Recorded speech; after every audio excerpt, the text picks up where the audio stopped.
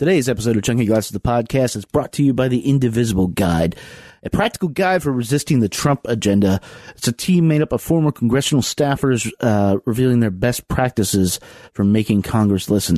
That sounds like something we're all interested in, right? Right. You can donate to this group on their page at www.indivisibleguide.com.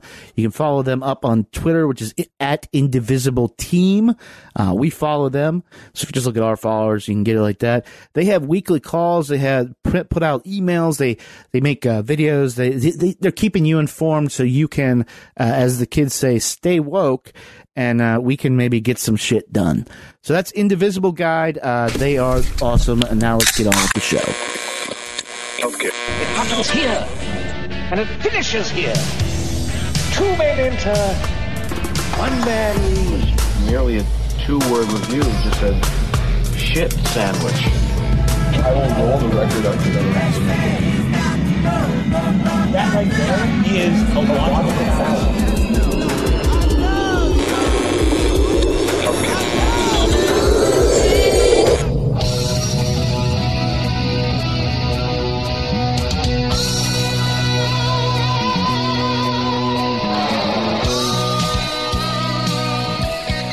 Welcome back to the Basement, fellow music lovers. You are now tuned in to yet another exciting adventure with us here on Chunky Glasses, the podcast. I am your host, Kevin, as usual, and we're sort of finishing off your week here. If you listen to this on release day, with a two-pronged conversation about our city. One of them was intentional.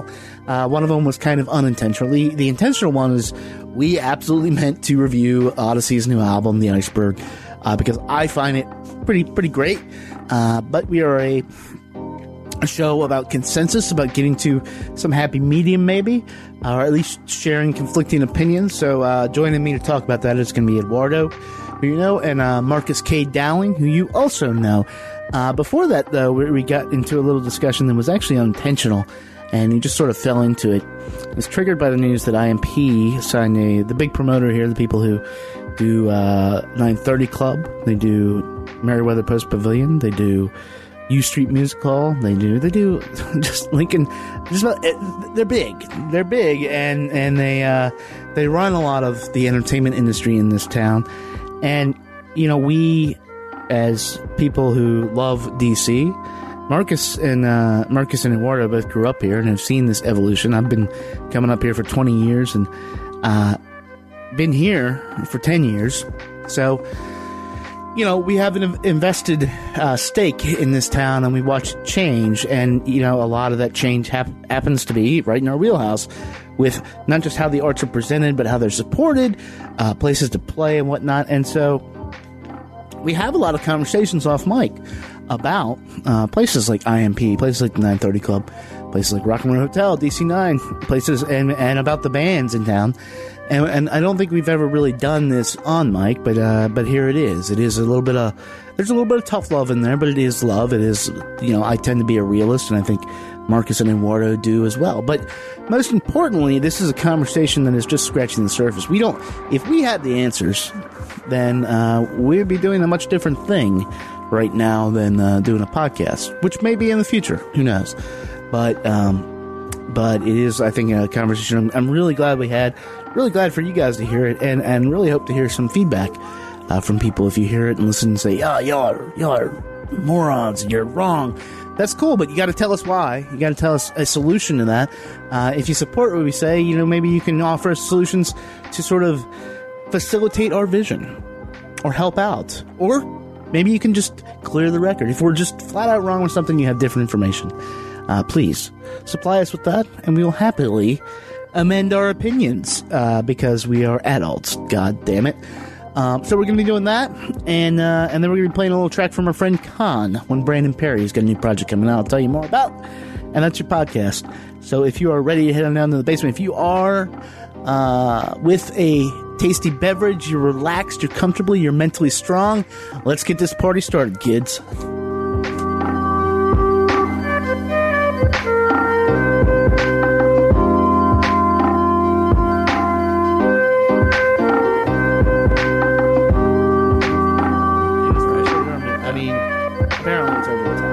Good. Fantastic. Oh, boy. I love that Yeah. That Wolf Boy. Go on, son.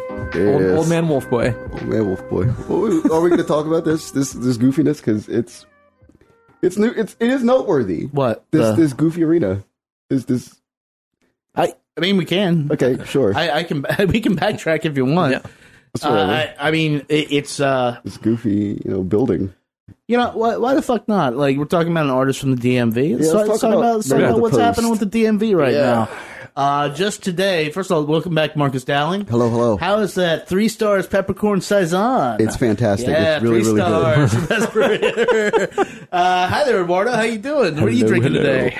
I believe this is a Voodoo Ranger Imperial IPA. Yeah, we love Voodoo. Coming in at a heady 9%. Oh, Jeez. shit. This Podcast is going to go. This is going to go swimmingly. We're down here to talk about a guy who's been down here actually for a long lost podcast that I produced with you, Mr. Dowling. Absolutely. Getting Over. It was actually the first episode of that. Talking about Mr. Amir Muhammad Al Khalifa, otherwise known as Odyssey. Absolutely. To all the cool kids. Yeah. If you go back to our podcast, actually Odyssey was one of the first podcasts we did. Mm-hmm.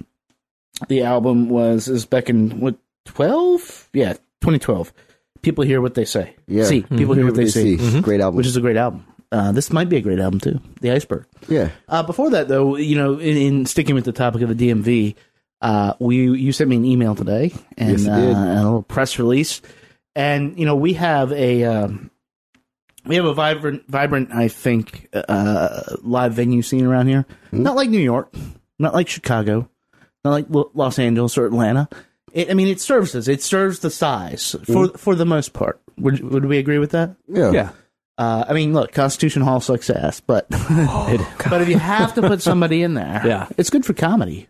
Yeah. But one of the major forces here is IMP, and they run Merriweather Post right now. They run Merriweather Post, 930 Club. They book at U Street Music Hall, Jam and Java. Where am I missing? Echo Stage. Anything else? You're forgetting about their multimedia presence because they have a TV show. Verizon, also at the Verizon Center. No, they don't. They're booking at Verizon Center now too. Oh yeah, well they've always done that. They work with Monumental. Yeah. Over there, right. so they take the bigger shows. So Seth Hurwitz's empire is growing, and it is also there's the Anthem by the Wharf, the 6,000. Not yet. We'll get to that. Yeah. Right. So it was announced that they signed a 40-year lease on Merriweather Post Pavilion, which, sorry, Fish fans, it is one of the best venues in the world. Like, people go there and they hate it. It's like, yeah, fuck you. Like, Fish fans love it, though. No, they don't. Well, they love the energy. They love the vibe. Yeah. But if you don't get in the front row, and this is very indicative of Fish fans, they're like, it's too low, the sound sucks, blah, blah. And it's all this, like, bullshit that you would know is wrong if you weren't so fucking high. Or spun out on whatever. But that's neither here nor there. It is a legendary venue. Some legendary shit has gone down there. It is one of my favorite venues on the planet. I haven't been there for 3 years because the shows haven't been that good. I'll come right out with that. It's also a 50-minute drive. It's impossible to get to for a weeknight show because the curfew is like 10 o'clock, which means that the opening act is on stage while most people are still at work. Yeah, about 5 o'clock. Yeah, I covered a Steve Aoki show. You did with Joy Seco, which was so fun. Yeah, because it was like, again, it's that whole thing where the curfew for an EDM show. Yeah. During the week, mind you, with Waka Flocka Flame, Pharrell, and Steve Aoki was 10 p.m. Yeah. That's when the party's just actually getting started with those guys. Yeah. So it's like, it was weird. I saw Radiohead there in 2003, maybe. I was at that show. And Stephen Malkmus was opening. Yes. I missed Malkmus. I wanted to see him more than Radiohead because everyone knows I love Malkmus. And I remember being home in time for like the 11 p.m. syndication Seinfeld. Yeah. And I got home and I was like, there's something really wrong with this picture. That I was at a concert 45 miles from Adams Morgan and I'm fucking home. I mean, I've seen easily 100 shows there. I've shot probably 40 or 50. Wow. There. The My Morning Jacket shows, that's what turned me around. Those are epic. If you can go, not Fish, please God, not Fish, but if you can go Faith No More played there in Faith No More played there in 2015. Yeah, that's right. But if you can go for a show like My Morning Jacket or a bigger, like, lends itself to an outside vibe. Even Casey Musgrave's opening for Willie Nelson. Yeah, I'm seeing Sigur Rós there this year, which I'm very cool. About 75% excited for. Point is, it's legendary. Now IMP is really sunk in. They've been running it as long as I can remember, probably the past 20 years. Yeah. They signed another 40-year lease. They've made significant upgrades. This is, as you pointed out, I'm going to bounce it off to you, Mr. Dowling. This is taking a real stake, not just in the venue, I think, but in the economy of Columbia. Right. There's not a whole lot up there. There's the Meriwether Post, and then there's the mall where you drink at before you go into Meriwether Post. And then there's the Whole Foods. Okay. That's it. Yeah. So you get your heady beer. Right. You drink it in the parking lot. Yeah. And then you go in. Exactly. It's literally it. Yeah. Nothing to denigrate anybody who lives in Columbia. Starks and Nacy, a number of artists live in Columbia. Brain Rap, all from Columbia. Columbia's a beautiful place, but Con. Yeah, Con. Right. Mr. Perry. Right. Yeah. Album coming out actually. Yeah. Nice. I saw that today. So we're talking about Meriwether Post. It's fascinating because it's like everything in DC. I don't know if people who are not in Washington DC listening to this podcast are aware. People in this room are aware, but Washington DC they do. will probably by the year 2025 have 6.5 million people living in the area. Mm-hmm. The median income is somewhere in the range of like over $100,000. Like that's a median family income. Family income. Family income is $100,000. I was going to say, damn, doing it wrong. Median individual income. It's holy shit! Really out of control. Yeah. So the thing is that IMP has succeeded in doing is really doubling down on making sure that people who make this kind of money have access to like really quality experiences. Like that's their business, and they've doubled down on it. They were the first people in the room, and now if you look at that impressive list of venues that we mentioned that they book in, that's what they've done. They've succeeded in that model, and like they're going to install a pool in the back of Meriwether Post for the artists that come in to play there. There's all sorts of things. They're going to redouble on sound out there. So all you Fish fans, you're not gonna have a question. Right. Your Electro fanatics, no question. Like you're gonna be okay. I think it's funny only because like, what is this like the levels now for like venue like delivery in DC are so vastly off now. Like you've got this high end that's like so impossibly high that it's like you're doing New York and LA and DC. Mm-hmm. And at the bottom, it's like going to a neighborhood venue.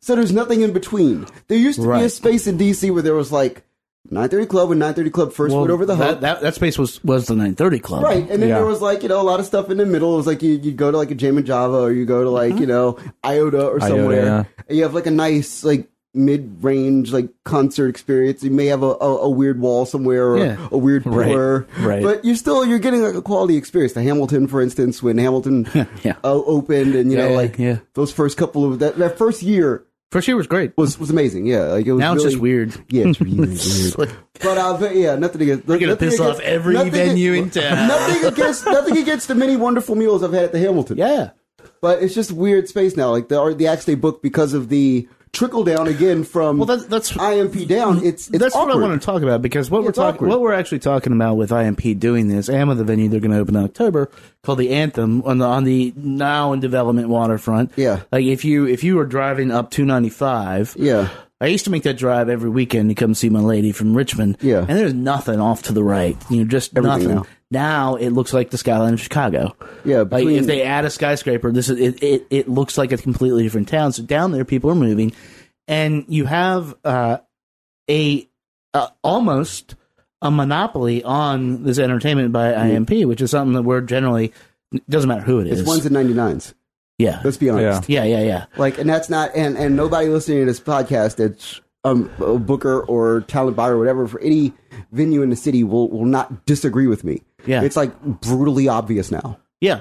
So it is what it is. And what we've seen is, from my perspective, or what I've seen, I won't speak for you guys, is the stuff that I may be interested in, and you could attribute this to me being older, but I run a fucking music blog, so not really. Yeah.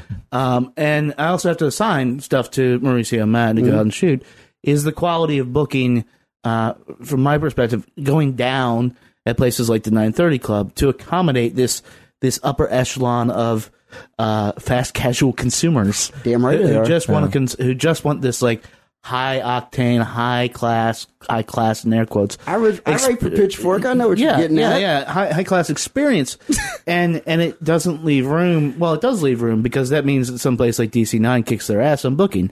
Every good show I've seen in the past 2 years has been a DC9, right? And that is not something I would have ever said 10 years ago. Where are those bands getting ridden up? Yeah, where are they getting ridden up? Right, Pitchfork. But and the bands, but the band's at DC9.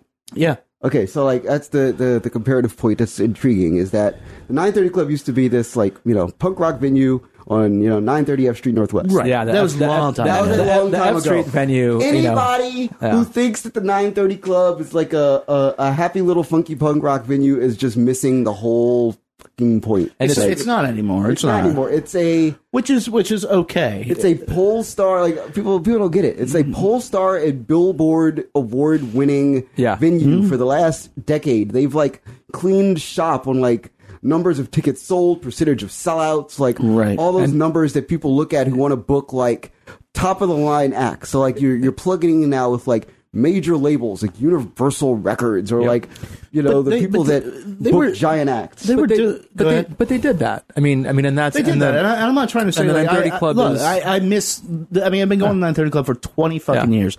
I miss those days. Times change. Look, I get DC that. changed. And DC changed. And really, like, you guys know I've struggled with this a lot. Yeah. Like, no animosity towards them for doing what they do to make money.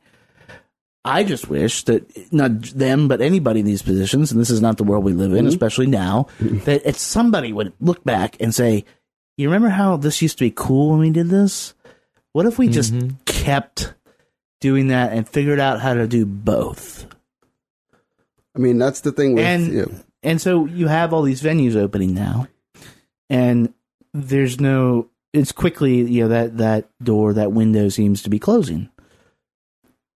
I mean, it's strange in the sense that like people look at Anthem and it's a 6,000 person venue and they're like, well, what's going to go in there? The intriguing thing about Anthem is that there's the other smaller venue, I forget what it's called, that's going to be the rock, the alt rock and country and folk venue. So if there's any one thing that like is intriguing about DC is that people think, oh, well, 6,000 person venues is going to solve the whole thing. We can move the stuff that's like to making 932 like, capacity packed and they could do overflow into this one venue. No, there's a whole other side of music that nobody touches that now they can pull into the fold. Well, it doesn't, like, none of what we're talking about changes to kind of think about who we're going to talk about in a second. On the Getting Over podcast, Amir talked very clearly about why he thought he had to leave DC. Yeah. None of these developments change the fundamental reasons that drove that made him believe that he couldn't be successful here, right? No, because something you're working on, something I'm working on, maybe independently, we may have to fight about this. Yeah, on a later thing, is figuring out how to, look, the local scene. We are going to piss off everybody in this podcast, but it needs to be said. The local scene in the past year or two has been seriously depressed, and I don't mean like emotionally. I mean, there's just not a lot of great work. There's some good work. There's consistent work. There's not a lot of great work coming out. And there's not a lot of work where venues necessarily have an incentive to book local bands just to say we're doing it because of local. Yeah. If you have, look, and this is, people get mad at 930 Club for not booking local. Like, I don't know a single local band that can pull 1,000 people. Yeah, I mean, and that's what it takes. Priest will in 6 months, but that's not. Well, I was going to say, and that's and there are some bands who were like at that point where the next thing they do might be the big thing, like Priests. Yeah, and then Future Islands are the other ones. Well, they're Baltimore. They came down. Yeah, yeah, but they sell out everything. But but my point is that so we can't like have animosity toward these venues for doing that. But at the same time, this needs to be done in the city, and who better to do it than the people who have the capital, the people at the top who like. I'm sorry if you reach a point of privilege, you have a responsibility to use that privilege for good. And we're not seeing that. We're not seeing it from anybody, quite honestly. Right now, we're just seeing, and maybe we're just in a phase of expansion. It's also that, and like the thing that I'm like more concerned about than anything else in the world is that if you're an artist in DC, and I know way too many artists in DC at this point, I probably know all of the artists in DC at this point, and I tell them all the same thing. I was just in Austin, Texas for South by Southwest. And the one thing, and I talk to it's the great thing about South by Southwest is that, especially when you're in the WeDC house and you're an ambassador, I'm the creative ambassador. It's like, well, Mr. Creative Ambassador, I book talent in Cleveland and I book talent in Austin and I book talent in Portland and Seattle. And all these people are coming up to me going, what do you got? How does DC do it? Yeah. And they're like, where are your local bands? And I'm like, exactly. We just book your bands. When they become popular, we put them in our venues and they sell out. Because the city is built like this, and I know you want to say something, Marta, so I'll let you jump in. I don't think I do, man. No, yeah, I think you do.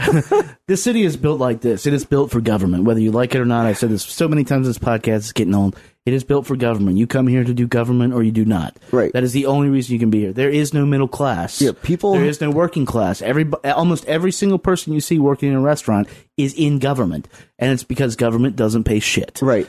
Like, if you're a Hill staffer and you're making $30,000 a year to do what you think is right, you're living in a group house with a bunch of other Hill staffers. See season 12 of The Real World, right, if you want that experience. Yeah. But you have this, and so that is what drives, and that's why Baltimore kicks our ass consistently, because it's what drives that middle class.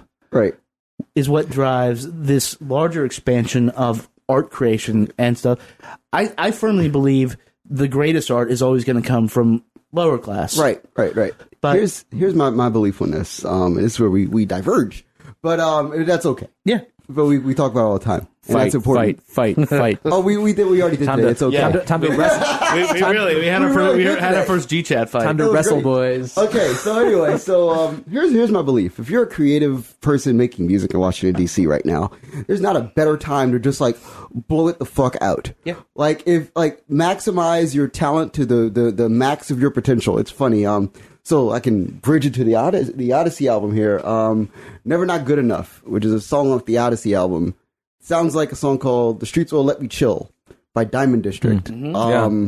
It's like the first time that when The Streets Will Let Me Chill came out, it was the first time that anybody had heard the best go-go song meant for mainstream hip-hop consumption that had ever come out of Washington, D.C. That's what it is. It's anybody who raps in DC will tell you that it's an absolute fact. That's what you got to do. You have to take what you do locally and say, okay, so I'm gonna just throw it up over the bridge and make it all happen. You have to let this if there was never ever a time to do that, because it's the same thing that all the acts in Brooklyn did when I used to go to Brooklyn in 2007, 2008, and 2009. When I used to sit there with Matt and Kim and all these acts that were just well, either we make this album or we're moving to Vancouver. Right. Those are the options. Brooklyn was way out of control. Rents were super sky high. And then they came out and made Daylight. And it was game over. Here's the thing. But Jeff, that's what you have to do. What's so bad about moving to Vancouver? I mean, Vancouver's beautiful, but there's a thing about winning that you can't. I get that. You can't not try to win. That's winning fucking with your head. You know what I'm saying? Right. But there's also a thing. Okay, so maybe we're all old here. I don't know. So there's a great quote. There's a thing about putting your balls on the line and just being balls are on the cutting block, and that's assuming people. That's assuming people aren't doing it. But there's also a thing about self-awareness. There's a great quote. Mark Maron did an interview with Paul Rust. If you haven't seen the series Love, it's actually pretty great. I know you have to watch it because I've watched most of the first season. It's rom-com as fuck. Yeah, it's my wheelhouse. So this guy Paul Rust came up through UCB. Judd Apatow. I mean, he made it. He also moved to Los Angeles to make it because that's what comics do. But he was saying how when he was younger, and just listener, apply this to your favorite artist. He idolized Pee Wee Herman. Pee Wee's Big Adventure was the biggest, the best. How can you possibly do that? And then Judd Apatow said, "Hey, do you want to write on this movie? I'm producing this new Pee Wee Herman movie for Netflix." He's like, "Fuck yeah!" And then he would write with his hero and sit down with this person. So, for example, this is a singer-songwriter sitting down with Bob Dylan. Yeah, right. And what he realized really quickly was that the reason he can't do it is because Paul Rubens is a genius. Right. And it's not his genius. It's somebody else's genius. And I think that gets lost here. I think this idea that we And part of this is to steer it back to what we're talking about with IMP and the venues in town. Mm-hmm. I think that we feel, because it happens in other cities, that there has to be a scene. There just will not ever be a scene in DC. Not the way we want it to be. Right. And that's a hard pill to swallow. A lot of people look to Fugazi, but I was going to joke earlier that these conversations always find their way to like. Just said the reason that worked is because Ian's a genius. Well, but I also think that what we're saying is that you can't really separate art from the socioeconomic conditions from which it grows. Right. Yeah. You certainly would never do that with most punk rock. You wouldn't do it with hip hop. To some degree, you might not really do it go further back. Like you wouldn't do it with bluegrass. You wouldn't do it with jazz. Today bluegrass is white collar. Today jazz is like kids who've done nothing but study jazz their entire lives. Mm-hmm. In the 1950s, it wasn't that way, right? In the 1950s, it was like it was boxing with instruments, right? Of course. And there were gatekeepers and people to keep you out if you didn't have the chops, right? So there's a whole kind of broader context of hustle and spark that that DC is not set up to nurture at this point. People, it can happen, but I think, if we're talking about it's going to be organic, right? But if we're talking about rock or whatever that word means today, DC is not going to be the next great rock town. I don't know, disrespect to I don't know, Shy Glizzy or Fat Trell. Like DC is not about to be the next hip hop town either. DC could be something else. And there are some possible things that if you don't believe me, just read Marcus's shit, because Marcus is very hype on the possibility of what new DC can be. Yeah, all I know is that Goldlink has an album coming out, which we're going to talk about. Yeah, and it's all about. And we've seen some remarkable stuff. We've seen Khan up in Columbia, what we're talking about. Mm-hmm. We've seen Goldlink. Yeah. He's had remarkable. April and Vista are really, that's a very unique talent. Yeah. And they're not, look, I know they're getting, in our circles, all the hype. There's not a lot of people who know who they are. Oh, no, but the right people know who they are. The right people know, but there's not a lot of people absolutely know who they are. Right. So you don't see them playing, you don't see the 930 Club booking them anywhere, just as their single shows. We just don't have people in town as good as DC9 is doing anymore, except maybe Joe, and even so not. God bless to Joe and John. Even so not fighting a good fight in fucking Songbird. Right. Yeah. Go see Princess Nokia's second show on. Tickets are available March 31st. It didn't sell out. Yeah, Ice Cold opening. DC talent. But we just don't have people willing to take chances anymore on this. And I don't know, if we can blame them, but it doesn't make me sad. It makes me mad. Because we didn't go see Foxygen tomorrow, last night. Yeah. Part of it was because I'm getting over being sick. But part of it was because I don't want to see Foxygen at the 930 Club. Yep. What the fuck? Why would Foxygen ever be playing a club that big? As much as I love that album, why would a band that weird ever be playing that? Yep. And it's because they got written up in Pitchfork. They get written up in all the Wall Street Journal, New York Times. They got reviewed the fuck out of by us. Yep. Yeah. And so it's a show full of shithead scenesters, and PBR bros, and just I don't know, hard pass. Yeah.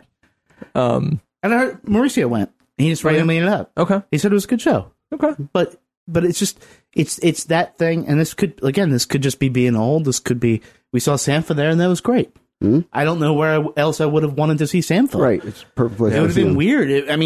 People would have been touching him at DC9. Yeah, hey, bro. Right, God, right. 2009, that show would have totally been at DC9. By the way. Yeah. So packed house.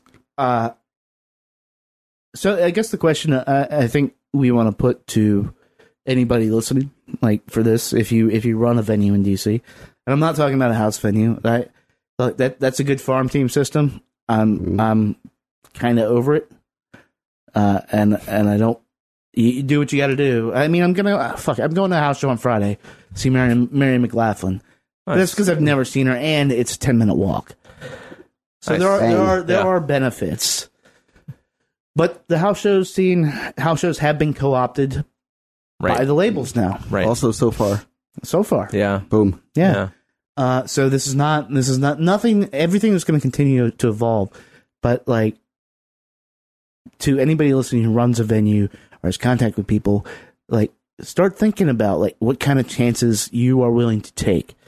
Like, what can the city do, like, to help you take those chances, if anything? Not that I think they'd be willing right now. Not right now, but but you know, have those kind of talks and really look into, and instead of booking the same band over and over and over, the one local band sit Ab down and ask him who his 5 favorite bands are. Sit April and Vista down and say, who are your 5 favorite bands? Somebody call Jamal Gray and just ask him what the hell's going on. Yeah, I mean, just dial up the wormhole, brother. but you know, really, like, it doesn't take a lot.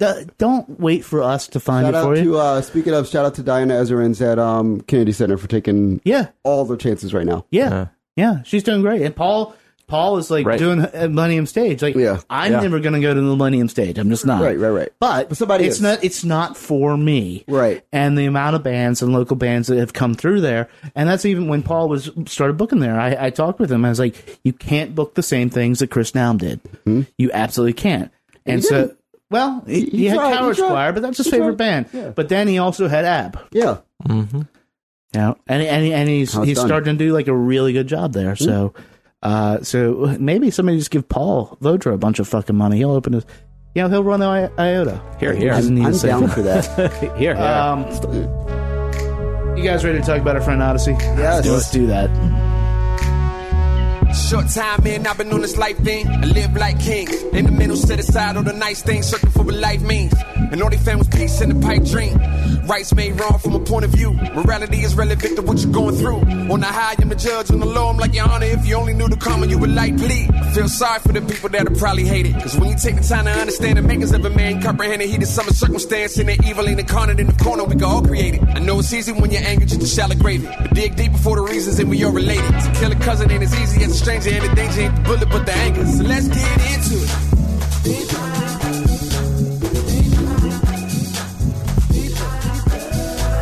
Name of that track is Digging Deep. That is off Odyssey's, what is this, 11th? Damn, seriously. And this is just his Odyssey, his 11th album. Yeah. The Iceberg. 2015 was his last one, The Good Fight. It was a great album.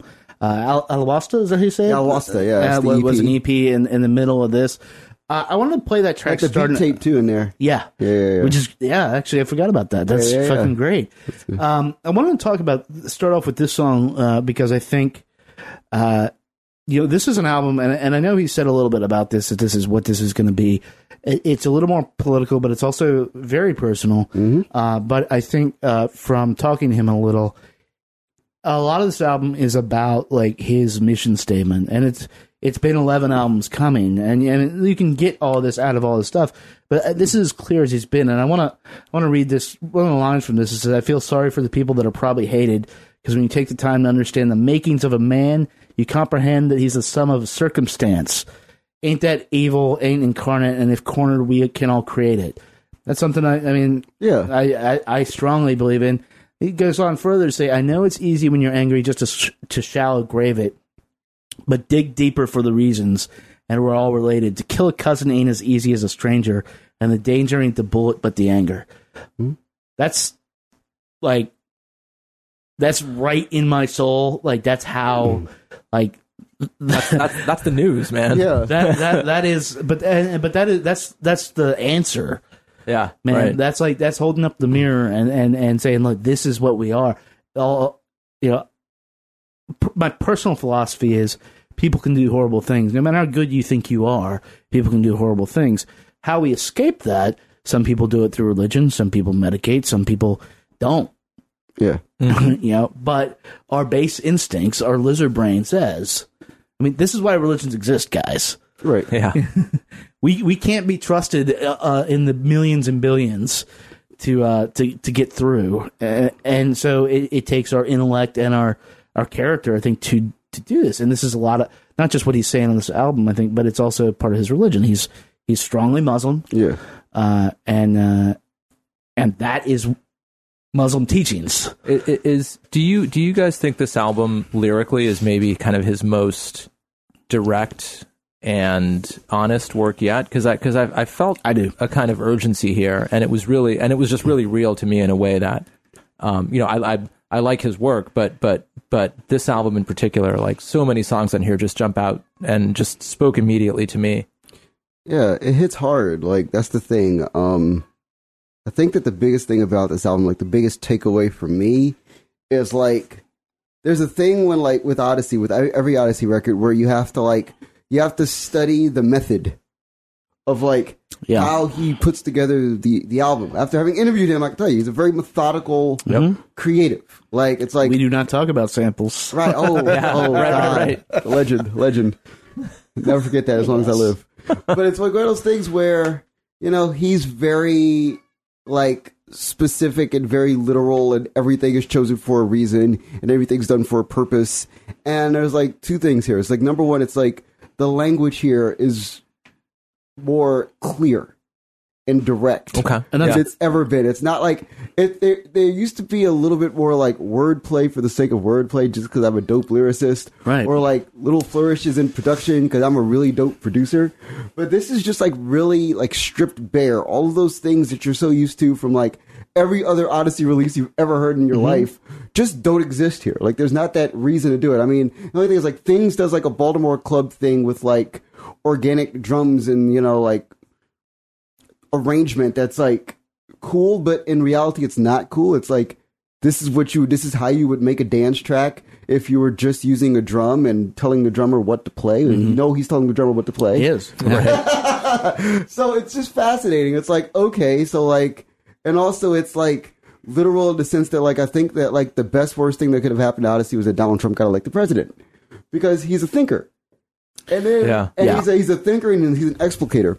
So when you have to think, you have to explicate, and you're already working in your own personal narrative. Like, this album to me was already going to be personal. There's like so many things that he says on this record that are like, that's really personal. I don't know if I'll say that on a record, but that's you, and you can do whatever you want. Well, think about the title alone. Right. The iceberg. What does it immediately? It makes me jump to the Titanic. Right. And if he's starting off this album laying down this philosophy of how we can be good, but we also can be evil, and we can do bad, and the rest of the album honestly is about steering away from that, trying to avoid this thing, whether it's a personal thing in his life that he's trying to steer away from, but it's all in support of this philosophy and how he can get there, which is, and like I said, I do think this is his strongest lyrical statement by far, because how I've always come to Odyssey is the music first. Right. He doesn't do things like the way other people do. Right. This is, if you ever heard an Odyssey record or a Diamond District record, it doesn't sound like the typical like boom bap stuff. It's like part of that has to do with the instrumentation. Right. He's using live instrumentation. He was doing it when it wasn't cool. But a lot of it is just that's him as a musician speaking to you. But now I hear it, and it's marrying these two. If anything, The Good Fight was too much giving credence or paying attention to that instrumental thing and trying to do like that California swag thing. And this pulls it back. Right. It's hard to like, okay, so like the hardest thing about this album that like frustrates me is that like he's never been this in front of the music before.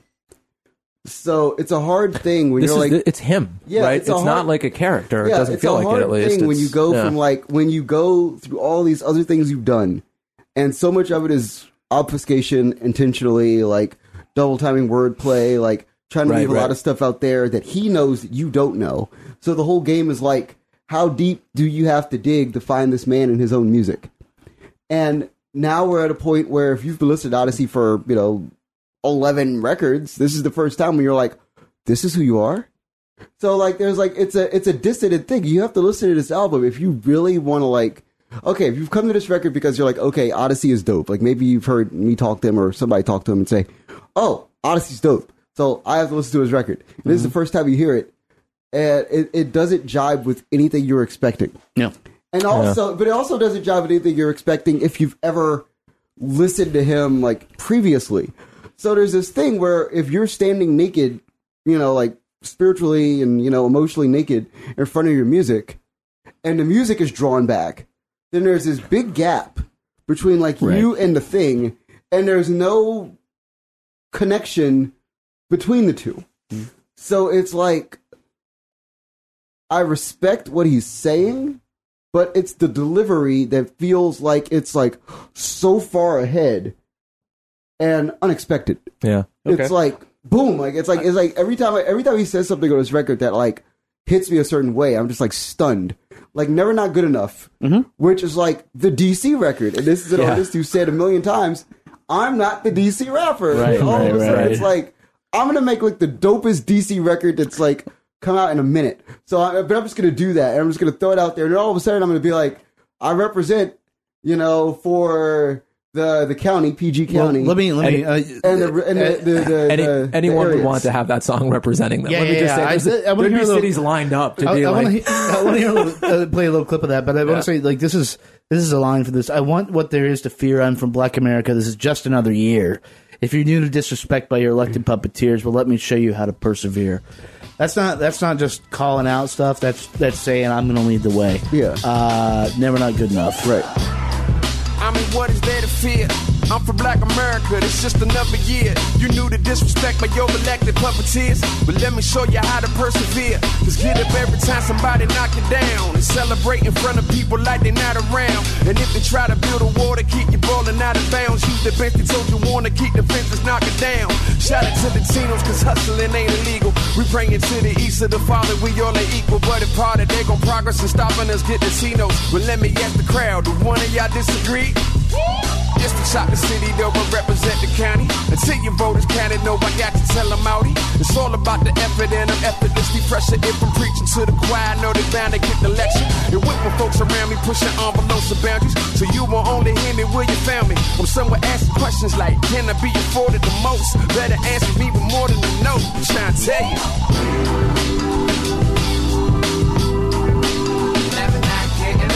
In this life that I'm leaving, and all I believe in. Y'all go, I ain't leaving. I'm posted like. Never Not Good Enough. That is, as you were pointing out, Mr. Dallin, that brings the local music of DC is go-go. Of course it is. We'll say that as long as it takes for people to get it. Like that's just it. If you don't know it, go out and find it. Yeah, I'll say it at DC Public Library. Find me. Yeah. Catch me outside. How about that? Yeah. And in fact, I think we have a little panel discussion up on the podcast. You do. But that's calling back to the sound of this city, the city that it came from. That he is not here anymore. Nope. He's in Brooklyn, New York. I mean, he's a world traveler. He does this. Yeah. So you've got like this music that is honoring and looking back at where he came from, and lyrically referencing that. But you also have this dig, and this is such a good dig, and it's such a great line from this song. It happens later on. It's like, I'm trying to make more in one day than a 401k. Yep. I love it. I don't know how long he spent on that line. That is the most savage, sick burn to not just DC creatives, but DC, like everybody in this community. Yeah. It's so spot on, and it's just like, yeah. Okay, so here's my problem with this record. I have a giant problem with this record. Okay. Okay, you can't say out of the left side of your mouth, DC is not a place that can sustain a creative community. And then, leave said creative community, go to another creative community, then look back at this creative community that you left and that you kind of sort of 10% denigrated, and then make the best record representative of the sound of said creative community that said creative community has heard in like 15 years. That's in the streets what they call a kick to the balls. Yeah. But can you not do that? You can, but it's not fair. It's not right. Like music should either be right or fair, but in this case, it's like, the pool that you're diving into. Right. And there's a level of peace and a level of like higher thought here on this record that's like really like resemblant of somebody who wants to be like a social leader. And at the same time, you can't throw like diss tracks at your creatives where you used to hang in the middle of all that. Like you just can't. Well, it's not fair. Is it not? But it's not decent. But you can have complicated feelings about where you're from. Right. You can. Right?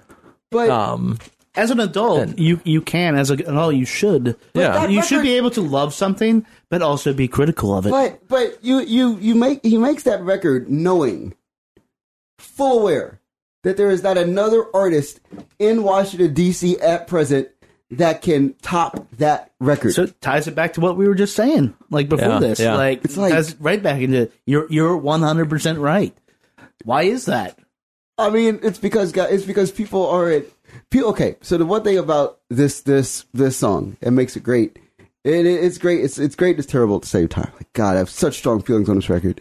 Like such strong feelings on this record. Like, it's great because it's exactly the record that needed to be made right now.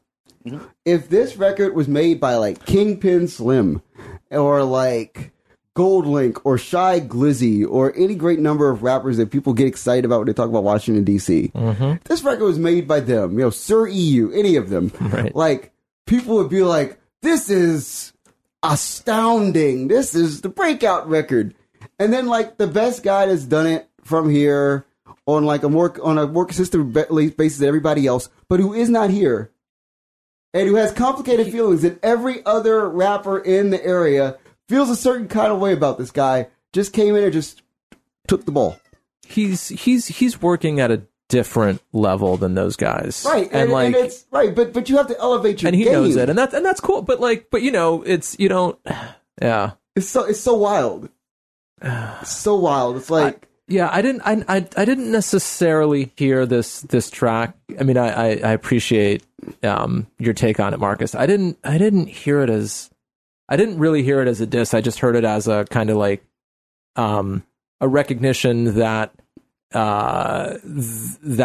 this place that shaped him is also what gave him, the strength and the values and the drive to have to leave it behind or something. I mean, I think that's maybe the most charitable interpretation of it. I agree. It's just, it's frustrating. God, it's frustrating. Like, because we talk about like creative economy and like the creative city and the city evolving and the city doing better and being better. And it's like, this is the kind of record that one should make if one is believing the hype that people like myself spew in my mouth every single day. Well, here's something that I think is very DC about it in a sense. Like, when you talk about, so when you compare this to to Fat Trol or Shy Glizzy, like, this isn't an album about, so like, does this album have an explicit lyrics sticker on it? No, right? Not at all. Women are never denigrated on the record. Never. The N-word is never used. Never. It does, or I should say, it doesn't do all of the things that kind of respectability politics type listeners say, like, well, if hip hop wants to be taken seriously, why do they got to call women bitches, and why do they have to, glamorize violence, and this doesn't do any of that. And so I kind of feel like it's what I love about this record is that for people who claim to love hip hop but aren't really current with it, it's sort of like when people complain about the NBA. Yeah. And you get down to kind of, well, what do you dislike about it? Well, there's no team play, there's no this, there's no that. And I say, what does have that is the WNBA. Do you watch that? Right? Wow. And so true. Right? And it turns out that no, they don't. They like, maybe they like college basketball or something. Right. But I think this is kind of a it's a challenge to that type of person who loves to kind of be critical of hip hop without really knowing what the hell they're talking about. Yeah. And it's got these just killer, like, like You Grew Up is just a killer parable. Might be that's a sermon, right? I mean, I wish that they would have decided to make this really one of the hopefully they still will make this one of the singles that they make if Odyssey still believes in making singles where they make videos and put pushes behind them, this will be one of the songs to do it with. Yeah, let's play a little snippet of that. I was going to play like that because I think that is also a killer song. And I don't mean this in a pejorative way at all. That is sort of the we didn't start the fire of everything he believes in. Yeah, it is. If you go to Genius right now, look up the lyrics, and you can go by and you'll find everything that's in all of his albums. It is the absolute mission statement for Odyssey. Yep. And I think We could be wrong. Rendered in a way that makes Could be you wrong. think. If we're wrong, they'll probably tell us. It's not. I mean, this is true. But it's not didactical, right? It's not Right. telling you what to think. And to the point where it just opens with a bunch of questions. Yeah. Right. But this is, and I think this is also one of the few songs on the album where it is a true like narrative. Yeah. It's not just him talking. This is a true narrative. This is great. So this is You Grew Up. Let me take it back to my childhood. Six Flags still called Wildwood, where I heard every race is a neighbor and we was working class trying to make it out of our hood. My best friend back then was a white kid. We was tight, he liked the same things I did. Despite us being different colors, man, we was tight as Elmas and we called each other brothers while I was trying to keep my nights clean. He was trying to scuff his chucks up. He was grunge, I was fresh, we were young, and we cussed on the rap, trying to stick up in the punk clubs. But things changed when his pops got laid off. He blamed my father for the loss of his job. He said immigrants rob citizens of job, and I better never set foot again in his job. As we became adults in a call called America, he got himself a job as an officer of law. My thoughts got blacker and his views got cracker. There was no way back to the roots at heart. Many years apart, I recognized him in the news. He shot a black man that was sitting in his car. Near the same park where we used to shoot hoops, and all I could blame is the cause. You grew up, now you didn't change. You were made the same, so before you came. Tale as old as time. I mean that is that actually is, and that comes like almost halfway in the album. Yeah, a few songs in, and it is just it's a gut punch to be like, oh, this is him looking at somebody that he thought he knew, and that our society, the toxicity of our society, has corrupted to the point, or did it? Or maybe he didn't know the person. Right. We don't know. Well, that's the other take on the album title, right? Is that the iceberg is about the stuff that is about, so he's trying to dredge up the stuff that's below the surface. Right. And in this case, time as in the tip. Yeah. And so time and a combination of circumstances, revealed his childhood friend to be who he was, turned, in the second verse, this nice kid who becomes a suicide bomber or a jihadist of some sort. So it's really about the things that you don't see or don't know, and trying to make them explicit, which is not like the most. I mean that's what art generally tries to do. Like, it's not the most like highfalutin concept or whatever, right? But it's executed to a fucking T on this record. Would it be awkward if I said we don't see this too often in hip hop? No. It's okay in hip hop in 2017, not in the mainstream. Hell no. Okay. Yeah. But yeah, I went down a hip hop hole on Bandcamp today. Like the best of hip hop people I've never heard of. Some of it was great, some of it was not great. But it is, hip hop being treated as the way it was before. It was just a very small art form you could make in your house. Yeah. For nothing. Right. Out of necessity, and now people are telling stories like that. But I don't think you see people being this direct with it because, like, who wants to be the guy that goes out and be like, "Why you gotta say stuff that is bringing me down?" Right. I think that's Kendrick. Yeah. Well, that's an important part of this whole album is that it's like, if you're not like ready for it, this album will like drag you down and like beat you up over and over and over and over and over again until you're like, the world is a terrifying place. I don't know my place within it. I don't know if anybody knows their place within it. What are we doing? And it becomes really like existential. All of a sudden, you're just like, whoa, this is heavy. I mean, I think for a lot of us struggling with like the election or whatever, there was this as an immigrant, I had this idea that like, oh, America is a country that elects shitty people every 2 years, but going forward demographically every 4 years, right. We're not going to do the wrong thing ever again, right? There's no way we could like, we hope. And boy, had boy, was I wrong about that. Yeah. But I said too about this. I think that the one standout thing about it is that this is like an Eminem record, and people don't make Eminem records anymore, except for Eminem, which is funny because it's like they sell a lot of records and they're really catchy and they really make like people think in a way that's not like, oh, I'm gonna make you think. with my rapidy raps. Like, no, it's just like really plain spoken and like well explicated. Well, I kind of tuned out when he threw himself off a bridge on that one song where he like killed his own persona. And I was like, oh man, everybody like you've gone too far, man. Like Axl Rose did this, Marilyn Manson did this. This is not. but I think that's called being George Michael did it. You know, say what On you the Freedom will 90 about video. Eminem. He's a fantastic storyteller, as is Odyssey. Right. You know, and that's rare. Way days. less homophobia on this record, though, Way less homophobia. which I'm super into. So if you're looking for an album with way less homophobia than Eminem, this is your jam. There it is. You know, but yeah, I that Eminem record is a good comp because shit, that's why he got big. He's just a storyteller, Right. I saw you tweet out something where you were like, I think I just want to like be a storyteller rather than a reviewer, which is like honestly, it's what we try to do down here. We definitely do that in the interviews. Yeah. You know, but it is. Amir's got a story. Mm-hmm. If you're making something, you should have a story. Right. If you're Diet Sig, you don't have a story. Oh man, no, that's neither here nor there. But you should have a story. The hype is their story. But there's this other component, this magic to it, when people can figure out maybe their story's generic, maybe it is something that's been told over and over, Or maybe you haven't told your actual story in 11 albums. or maybe you haven't done that. You know, And then it's like, it's telling the story honestly and trusting that if you're willing to tell it, that it's probably interesting enough that people want to hear it. yeah. I just hope that my one big thing with this album is I hope that there are people here for Odyssey telling his own story, because I think this is where he's at now as an artist.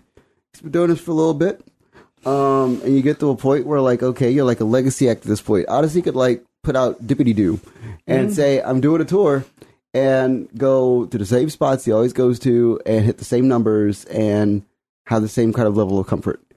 There's a thing about, okay, so like maybe I want to do more than that. What will that take? Well, and this is a thing that I have to tap out on, and I tapped out on rock music a long time ago. It is, you know, especially in hip hop culture right now. You know, we've floated the theory that, you know, what we're seeing in hip hop now is much like the rock and roll revolution of the 1960s. Finally, and so there is a lot of that culture around it. Yeah. That doesn't matter to me. Like, the only albums I like are albums that tell the good story. Right. I don't care about what you're supposed to do. I heard people talking about, getting a bad comment thread about Kendrick's new album. Now, our comments have been like, because his comment was like, I'm going to write an album about God. And I'm like, well, I'm not going to listen because I don't care. I mean, I will listen to it, but that's not a story that I want to tell. But the way people were responding were like, why don't you just talk about Compton? Why don't you talk about gangster rap? And it's just like, if that's what you think people are doing when they're talking to you by sharing their experience, like that's a whole other problem with our world. I want to hear Kendrick Lamar talk about like waking up in his house and, you know, like doing some normal stuff. Like that's what I want to hear. Yeah. I mean, I really do. Like, I'm here for that. I'm all totally here for him, like telling just good stories about like How much you enjoyed last night's episode of Legion. Exactly. I mean, you know, I want that kind of stuff. I mean, if God gets involved in there on some level, like I get it. Yeah. Like he's an African American. Well, there's a way to of do a certain it. age. Like that makes sense. But like, yeah. I mean, I'm just. Chance and Kanye were not able to pull that off. Yeah. Because the God, there's the thing, and it's just minimally has something to do with Odyssey's record, a lot to do with the other stuff we're talking about. There's a thing that when you get some black folk talking about God, we just can't shut up because God, we love God. Yeah, no, I God's mean, a it's beautiful. God's a key aspect of African American culture. It's not just God; it's gospel. It's not black people. It's like if you say gospel, people forget there's an entire history and a reason gospel exists. Right. It's not to have you flying on the ultralight fucking beam. Like it just is not. And that song bugged me from the first time I saw it or heard it. That's that exalted black people God thing that exists in the world and will never leave. If you heard Coloring Book and then didn't immediately go like, "Who are the Staples singers?" Like, who the fuck are you? No matter if you're black, white, or what. Who the fuck? Like, but especially if you're black, because these are all explicitly black records we're talking about. And I think there's something also about Odyssey too, and his record, that this has a lot of explicitly black overtones too. Oh, and that's important, right? I mean, that story is from what we just heard. Exactly, right. You know, totally. You know, and exploring a faith that like is not the American necessarily, but the majority American faith. Not the default religious setting. Like I think it's important. He's a Sudanese American, but he's Muslim. Yeah, right. And I think that especially right now, that's very important because he's not. This isn't Alan preaching like about the caliphate or like it is. He's talking about figuring out how to love people and treat people right so that the world can exist. That's my interpretation. No, I agree. Again, I just wish that God, like my one big take overall with this record is I wish that Odyssey would have started like talking about himself at like album 2. Sure. Yeah. Because like talking about yourself as like as a character or as a creative character of your narrative on album 11, I'm like, dog. Well, he says he's been reading a lot of books, so I think he's had a lot of time to think like, about this. And that's the thing. This record gets me mad because I'm like I'm listening and I'm like, man. But it's not like the other albums are bad because of it. They're just different. They're just different. I just wish that, I mean, if he would have had this, like, okay, so there is a long-standing hip-hop narrative about, like, artists doing a thing on every record. Like, there was, like, EPMD had these songs, like, you know, Who Killed Jane? Mm-hmm. Like, there's, like, all these, you know, artists have, like, you know, this desire to, like, step out of their creative self and talk about some other thing on, like, a track or two. I mean, not that Odyssey, I don't know if he's a fan of that kind of rap or that style of, you know, like, doing interludes or whatever, but if there was just a spot on every record where he told a little personal story and, like, related a little bit of himself so that you didn't have this thing where, like, you're this, like, unapproachably great underground independent artist. I mean, there are people that stopped me on the streets of Washington D.C.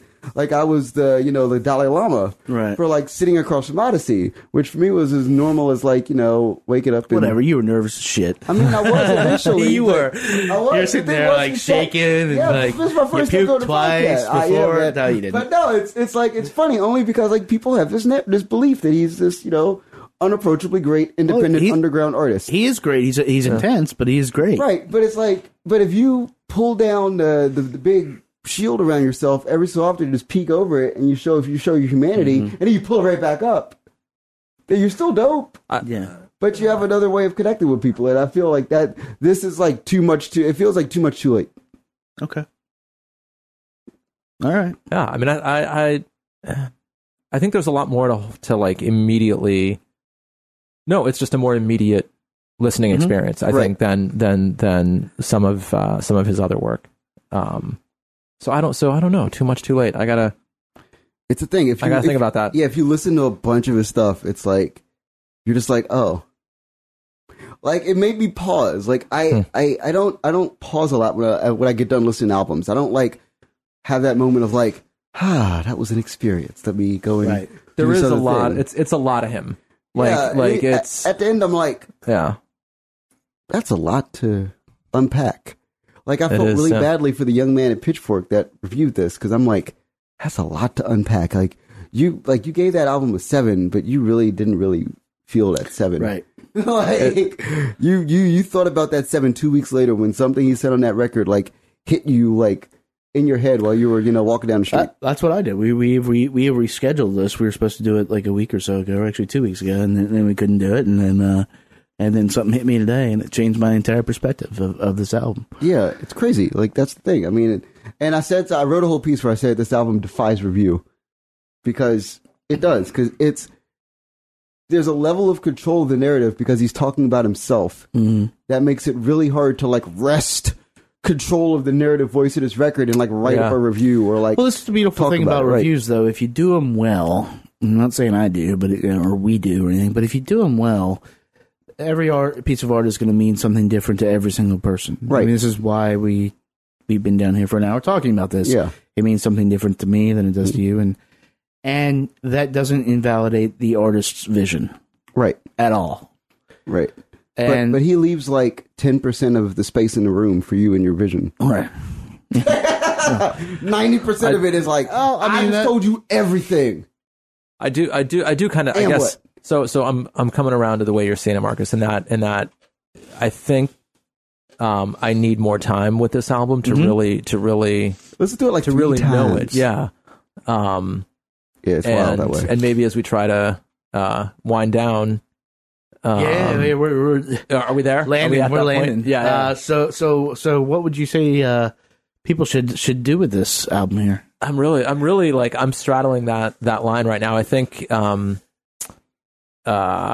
would say that if you don't know this man's work, go out there and start with whatever works for you, whether it's, if it's Diamond District or Rock Creek Park, which is like an all-time, it's just like on my Mount Rushmore of records.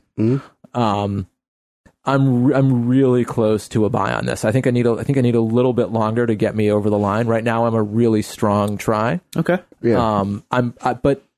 But I also could see being back here in December and talking about this album as one of my 5 favorite records of the year. Right. So try it. Give it a try. Definitely try Give it a shot. And ask me. And if you're really curious, ask me like in a week if I'm on buy, because I might be. Right.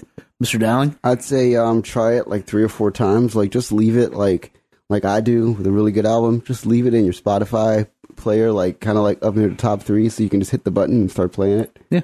Like that's definitely like it's worth trying. So give it a shot? Yeah, because it's his best complete work to date. Yeah.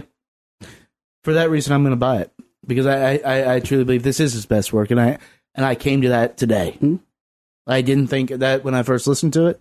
It always takes. And this is a good thing. It takes a while to get into his records. Yeah. Yeah. That's a very good thing, and very few people you can say that about. But I think this is his best work. I think I personally don't care how long it took him to get here, because all those other records exist. He's going to make records he's a young guy. Yeah. So we're going to still see more. Maybe the next one will be just a trap record, a silly trap record. I doubt it. I don't see that happening. I mean, doing something like this has to be a little bit emotionally exhausting, but as it stands, yeah, it's one of my favorites this year, and it mostly a buy because I will keep listening to it. Unlike Eduardo, like you had a nice little savage take on the Ryan Adams. Like, why would I listen to that if there's other better Ryan Adams? There's 8 other Ryan Adams albums from this year. They're all the exact same. And this album I will continue to listen to because I know that I don't have it figured out. Yeah. But I think that to that point, I think that Odyssey finally found his creative voice. Yep. I would always co-sign in the the beats. fuck out of that. Yeah. It was always in the beats beforehand. Right. Like, and he hid behind the beats, and I'll say that to his face. Like, if he was sitting right where you are, Eduardo, I say it to his face. I'm like, you hid behind the beats for like, But the work is here. Like over a decade. Yeah. The beats were so strong, the production was so strong, but then he finally stood in front of it, and like, I want to see this in like 3 albums. Yeah. Totally. It'll be amazing. That comment alone probably upgrades me to a buy, but I'm gonna stay parked. You're on try. I locked your entry, son. I think you guys come down. Odyssey's the iceberg. Do what you will with it. Yeah.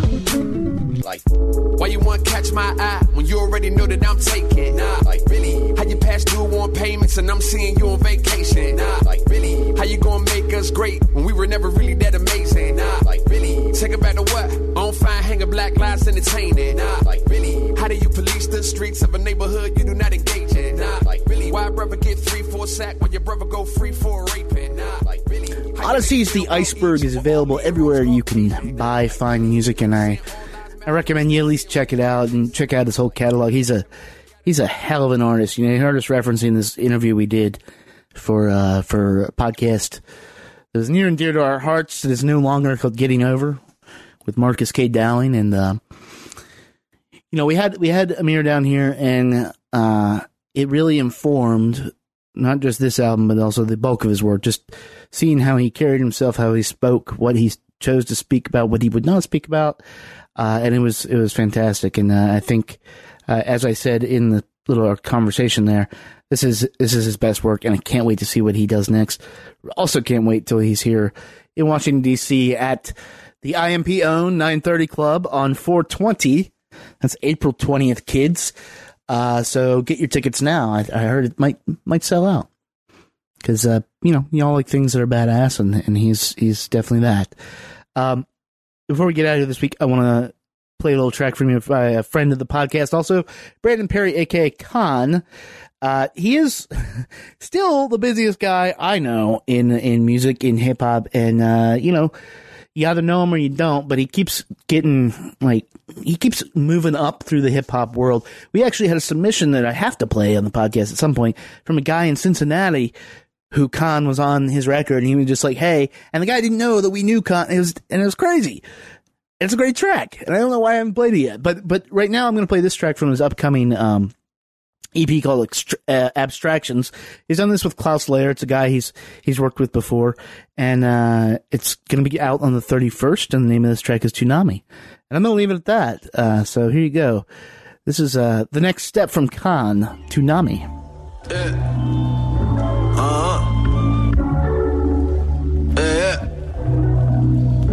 Look, I guarantee my shit will always get respect. I punish you with intellect and interject. I'm feeling vexed, I'm very stressed. It's been hectic around me, drowning in a puddle of sins and sorrow. Seek a brighter tomorrow, but nothing's guaranteed for time is borrowed. I lead and never follow, feeding you the toughest pill to swallow. That's the truth. Now tell me how it tastes when all my tracks are laced. I rarely leave a trace. I hit you with that boom bap rap backpack shit and you loving it. It's the arc of the covenant. Come and see the professional, not susceptible, highly legible, Mr. Incredible. I devour the beat like it's edible. I'm conceited. All these rappers are liars, your lines are fucking facetious. Taking this generation and turning them into fiends. Can you explain what it means to be 25 with a dream? Searching for inspiration. All I see is a barren land. I've been struggling lately. By myself, no one gives a damn. It's hard to change the world when all that you have is a pair of hands. A situation of destitution, dilutes the energy. Now it's just negativity rolling off on my tongue. Take a hit of the blunt and proceed to cough up a lung. See, I've been searching for wisdom through words, and for what it's worth, it's the pain that's holding me back. And I find it hard to relax when my train of thoughts get attacked and attacked. But that's in the past, and I maximize my potential by masterminding this manifesto. I manifested with my message, they don't believe me. I'm supplying the real that is seldomly given. A subtle revision for revision. I verify when I vanish, the temperature start to rise and the reason becomes apparent. My music blasting and blaring, the system about to break with Toonami on my TV and a blank stare on my face like I'm lost in another world and preparing for impact.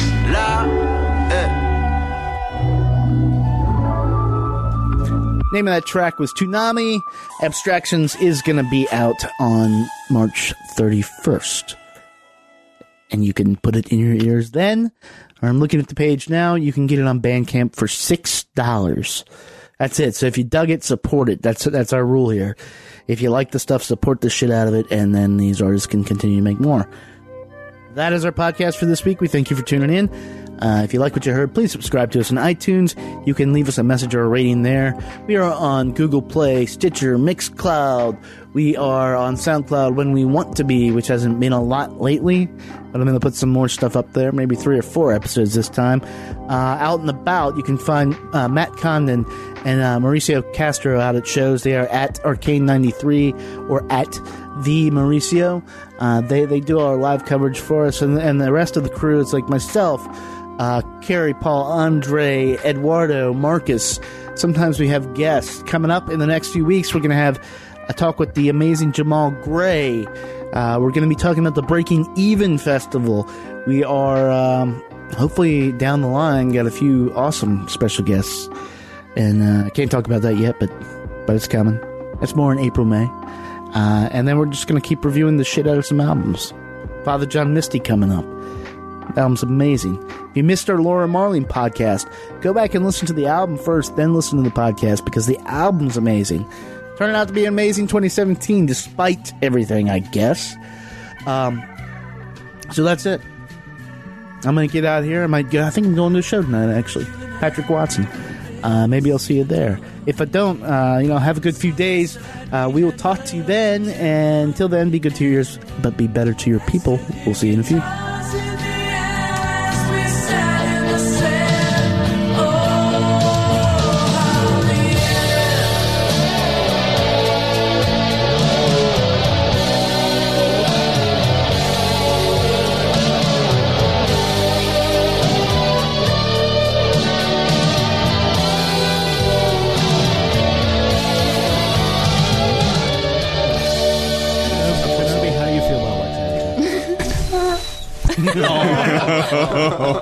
Kenobi.